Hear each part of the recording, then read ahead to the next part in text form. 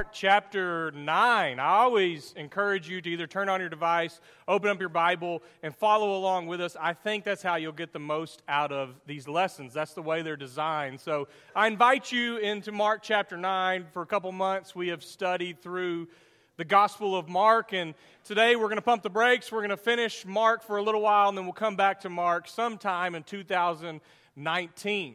Now, as you're turning to Mark chapter 9, I actually want to start with a different scripture, and that will be on the PowerPoint. And the words I'm going to read come from 2 Peter, come from the Apostle Peter, 2 Peter chapter 1. I'm going to read verses 16 through 18. For we did not follow cleverly devised myths when we made known to you the power and coming of our Lord Jesus Christ. But we had been eyewitnesses of his majesty.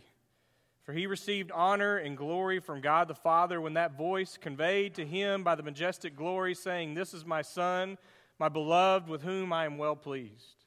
We ourselves heard this voice come from heaven while we were with him on the holy mountain, or the sacred mountain. These words from 2 Peter chapter 1, Peter is remembering.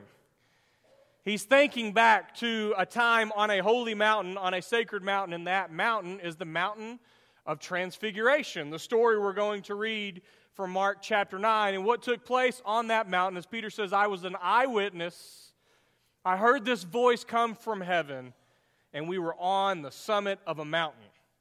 Some of my favorite memories in my life have taken place while on the summit of a 14,000-foot plus mountain.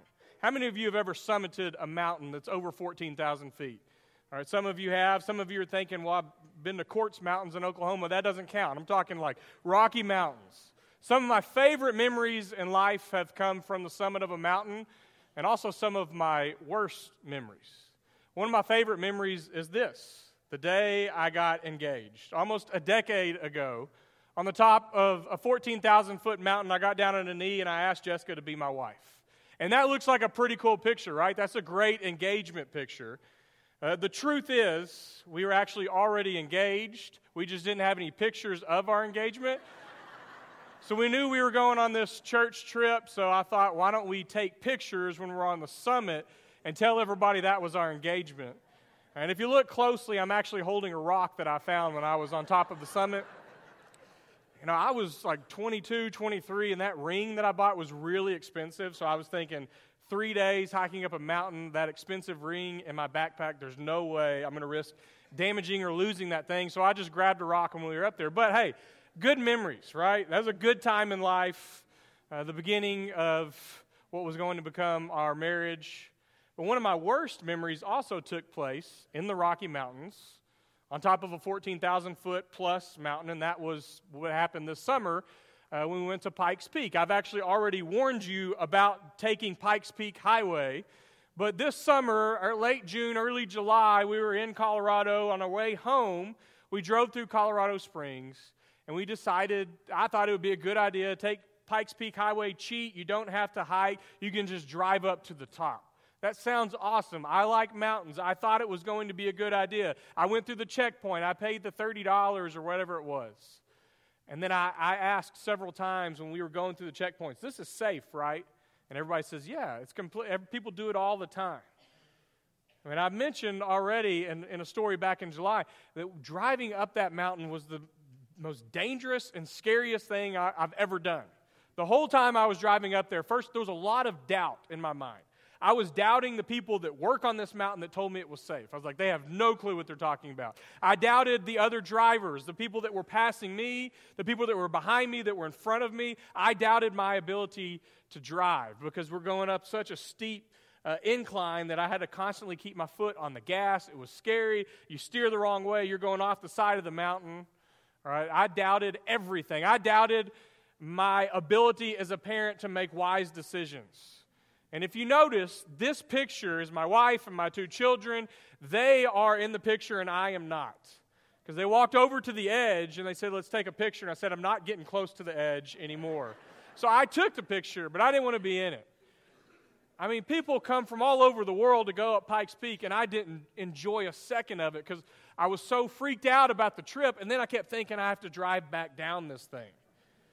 So I have one of my best memories on top of a mountain, and then I also have one of my worst memories.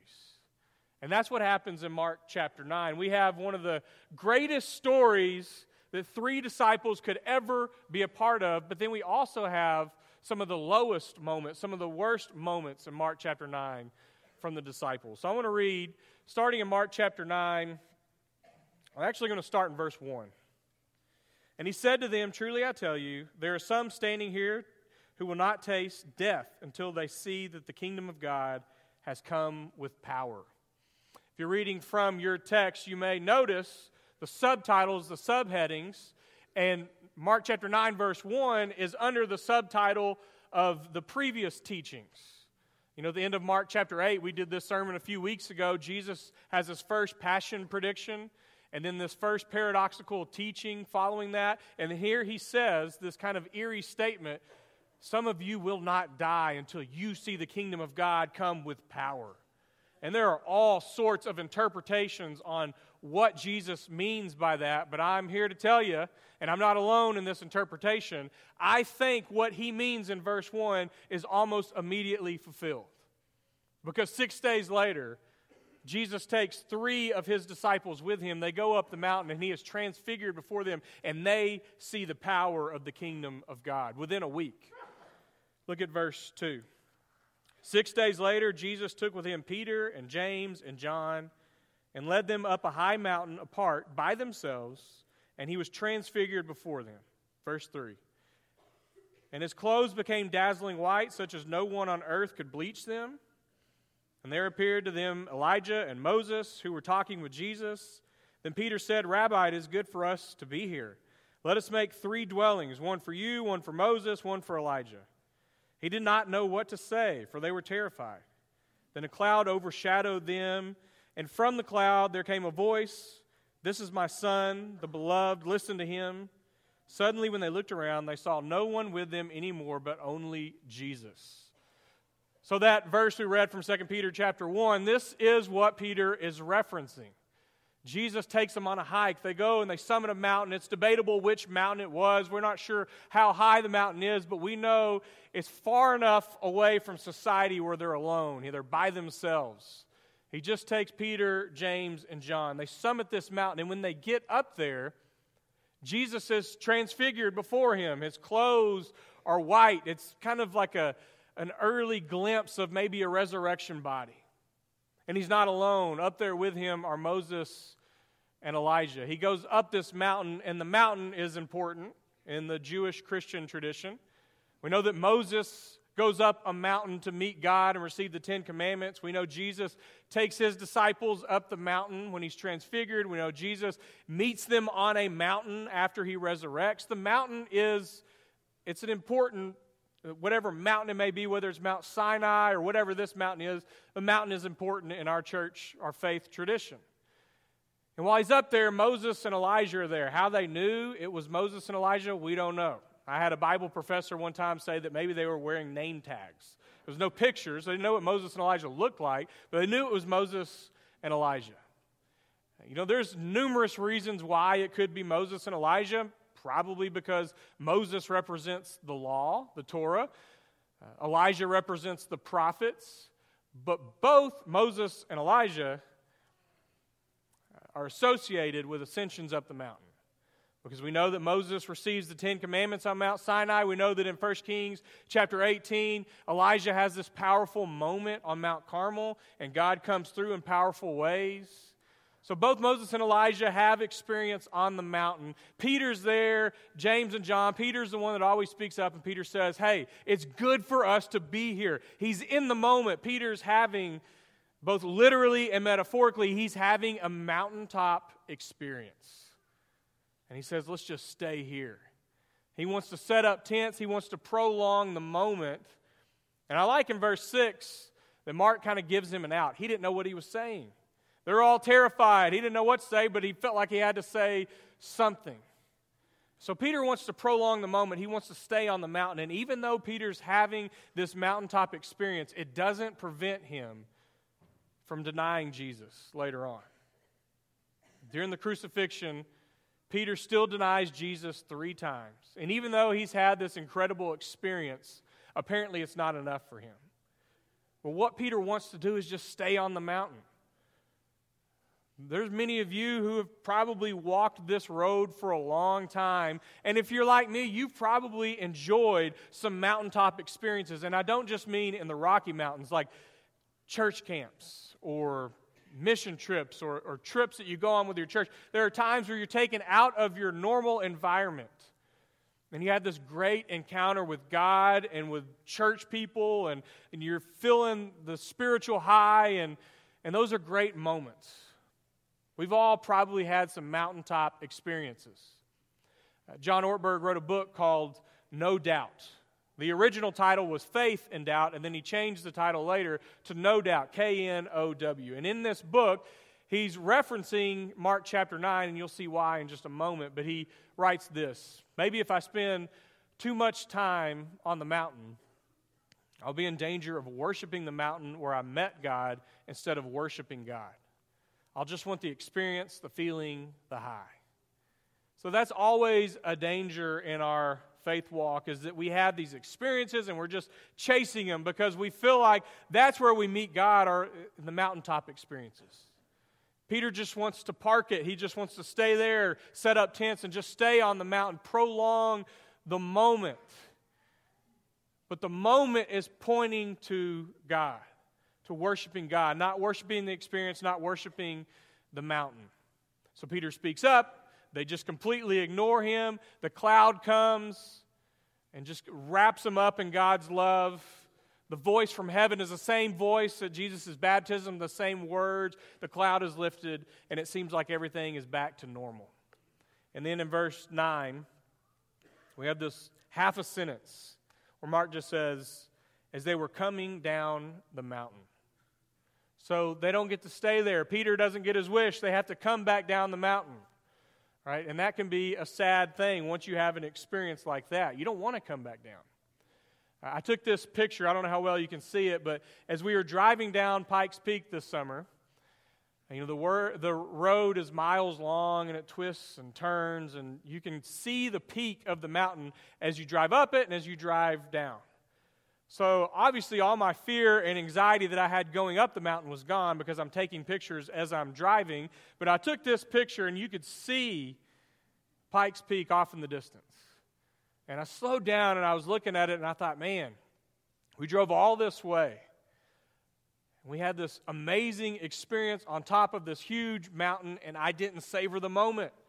And it's over and it's gone. And there's a part of me that thinks maybe I need to go back someday. But those mountaintop experiences, they come and they're gone just like that.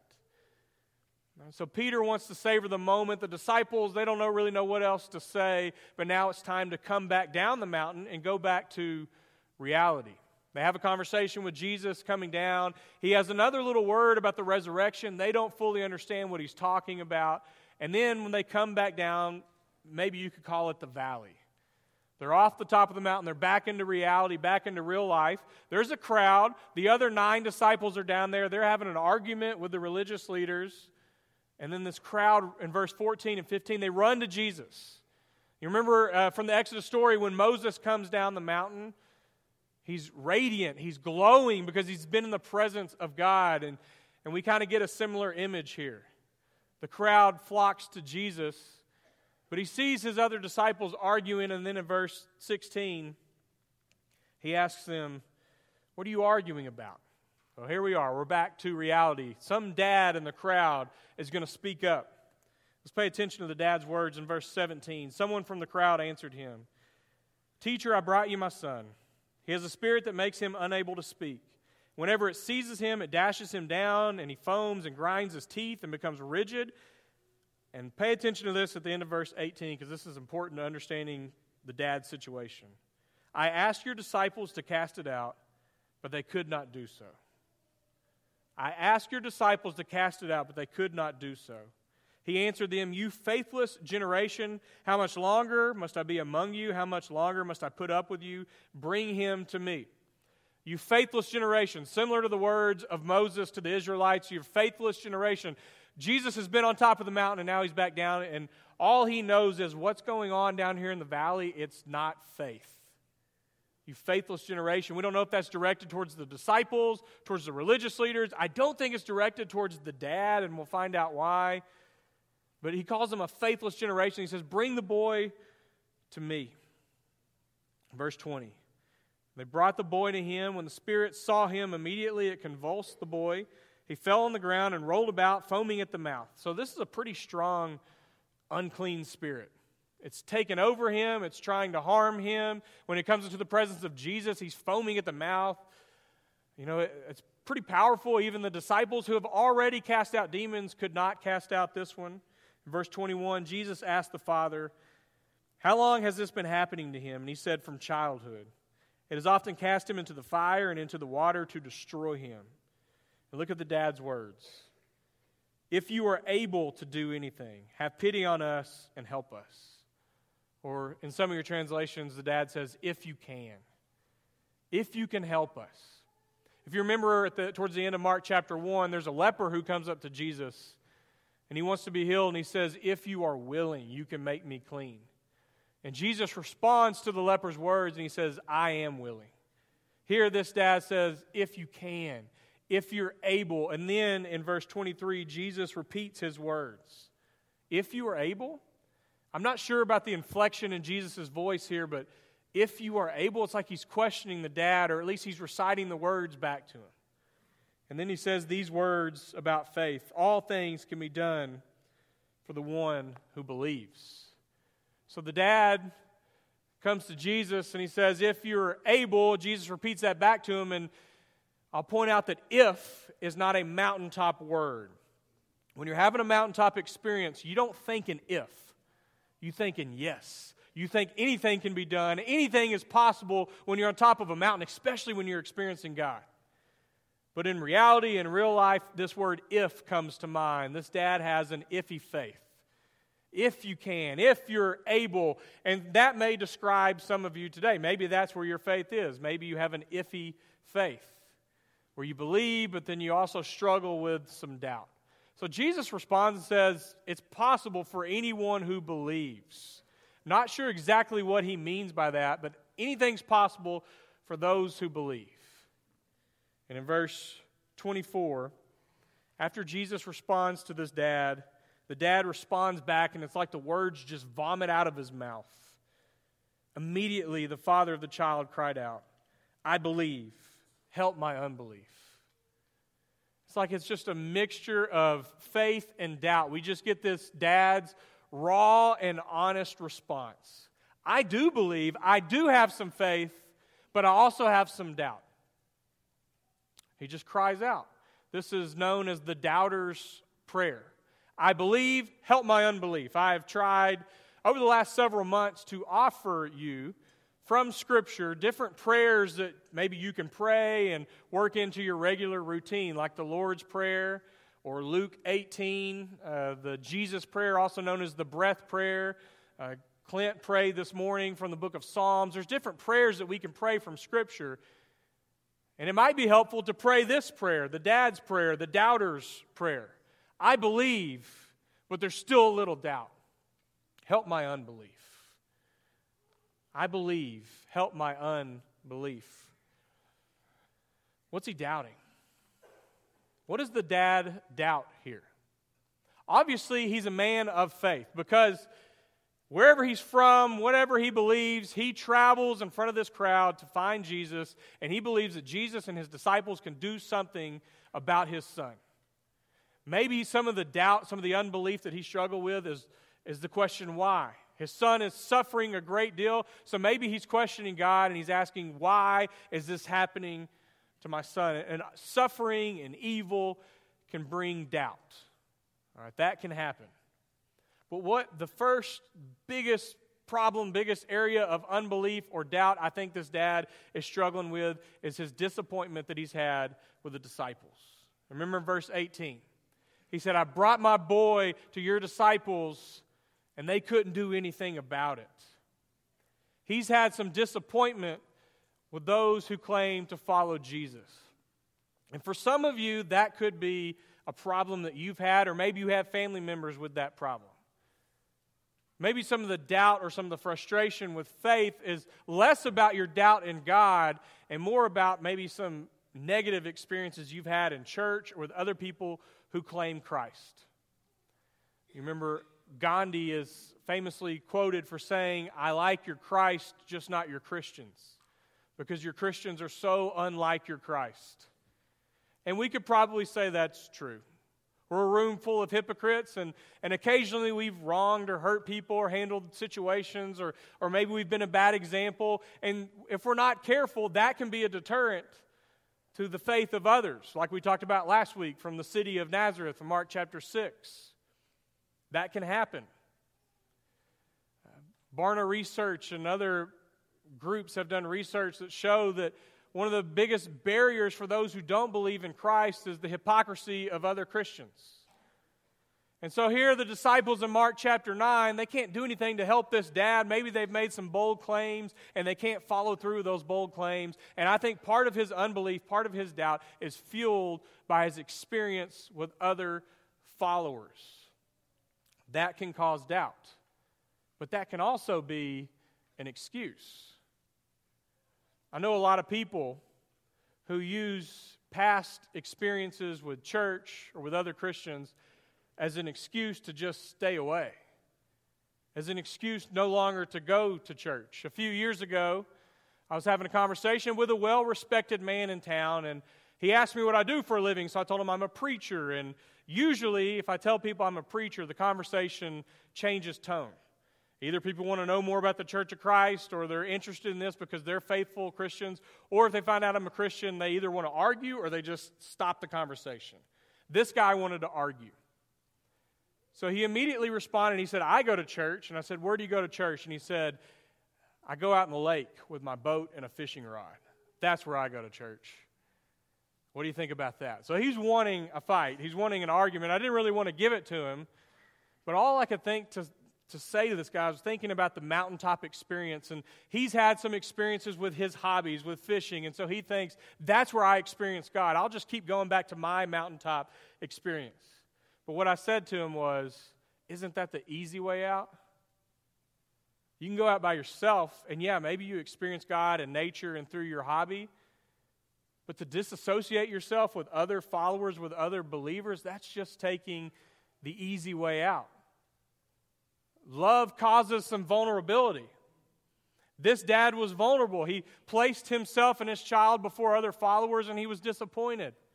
But one of the things that I admire about this dad in Mark chapter 9 is he doesn't give up. He sticks around. He keeps looking for Jesus. He keeps wanting to place his son in the presence of Jesus. He doesn't say, "Forget this, I'm going to go find some witch doctor." No, he stays the course, and he keeps searching for Jesus. He keeps wrestling even though there's faith and there's doubt. I believe, help my unbelief. And I know there's probably some of you with an iffy faith, or some of you that in the past you've had those mountaintop experiences, but it was a long time ago. And some of you are really wrestling in the depths of doubt right now. Some of you may be visiting for the holidays. Maybe you came because your parents wanted you to come and you knew you would make your family happy, but what you haven't told them is you're not sure what you believe anymore. My word of encouragement to you, if you're struggling with doubt, would be to keep wrestling. Keep praying. Don't give up. Don't just walk away. Be like the dad who keeps pressing forward to find truth, to find Jesus. In Mark chapter 9, verse 25 and 27, 25 through 27, when Jesus saw that a crowd came running together, he rebuked the unclean spirit, saying to it, "That spirit, you spirit that keeps this boy from speaking and hearing, I command you, come out of him and never enter him again." In the Gospel of Mark, hearing has been very important. Jesus has said repeatedly, "He who has ears, let him hear." He said to the disciples, "Your hearts are hardened. You have eyes, but you fail to see. You have ears, but you fail to hear." And this unclean spirit is preventing this boy from not only speaking, but from hearing. So Jesus rebukes it. He says, "Leave him and never come back again." In verse 26, after crying out and convulsing him terribly, it came out, and the boy was like a corpse, so that most of them said, "He is dead." So there's people in the crowd who are looking at this boy. He's laying lifeless on the ground, and they're thinking, he's dead. Maybe they're thinking Jesus failed, just like the disciples. He couldn't heal this boy. Verse 27, Jesus took him by the hand, lifted him up, and he was able to stand. As we read this from our English text, we may not catch what's going on in the Greek. If you're reading an ESV, it says he arose.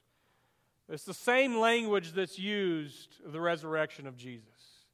This is a proleptic account of what is coming. The conversation that Jesus has with his disciples as they make their way down the mountain is about the resurrection. He's already predicted his suffering, and they don't understand that. And what he's starting to predict is that 3 days later, he's coming back. The resurrection will take place, and someday they will fully understand. So this boy is a glimpse of what the resurrection will be like. I was with a group of other ministers a few weeks ago, and they invited this lady to come speak, and she had dealt with a horrible tragedy in her life, so she was talking to us about what ministers, she's a licensed counselor, and she's teaching us what we need to know about grief and walking with people who have gone through grief. And she shared her own experience of losing an adult child. Her daughter was in her early 30s. She had kids. She's in the hospital room. She's praying, and her daughter dies. She said that she knew she was going to be wrestling with a lifetime of doubt and frustration and struggle. And she said to her husband before they left the hospital room, "Remind me again of what we believe." And she said her husband said, "The tomb was empty." That's what we believe. We don't understand this. We don't understand why we're suffering. We don't have answers for everything. But we put our ultimate hope that the tomb was found empty. And in the midst of all this suffering and all this faith and doubt and the mountaintop experience and the valley experience, Jesus gives them a glimpse of what resurrection is going to look like. And we see that at the end of Mark. So after this scene is over, privately he's in the house with his disciples, and they want to know, why could we not cast it out? What were we doing wrong? And then Jesus responds, this kind can only come out through prayer.